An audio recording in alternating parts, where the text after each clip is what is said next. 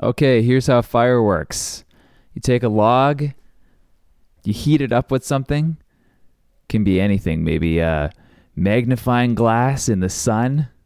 If you want to have fun with the magnifying glass in the sun, the heat causes the wood to decompose. So that means it's roughly separating into three things: gases, char, and ashes.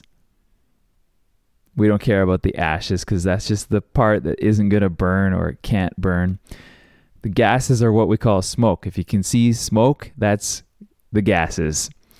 And char is like charcoal. It's like the black stuff.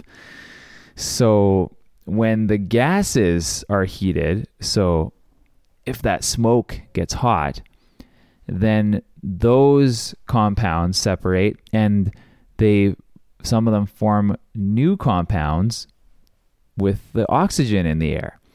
And that chemical reaction produces heat, lots more heat. And the light, incandescent light. Incandescence just when light is produced from heat, I do believe.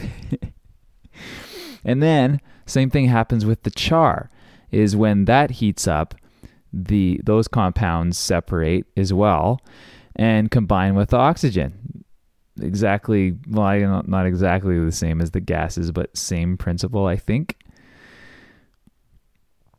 Except that's a much slower reaction. Oh yeah, and charcoal, the reason why charcoal fire doesn't have smoke or much smoke is because the gases have already been removed from it. So charcoal used to be wood. Now it's just charcoal. That's just the char. Well, there you go. That's how fire works. Thanks for listening. Good luck out there, and I'll be back with another one tomorrow.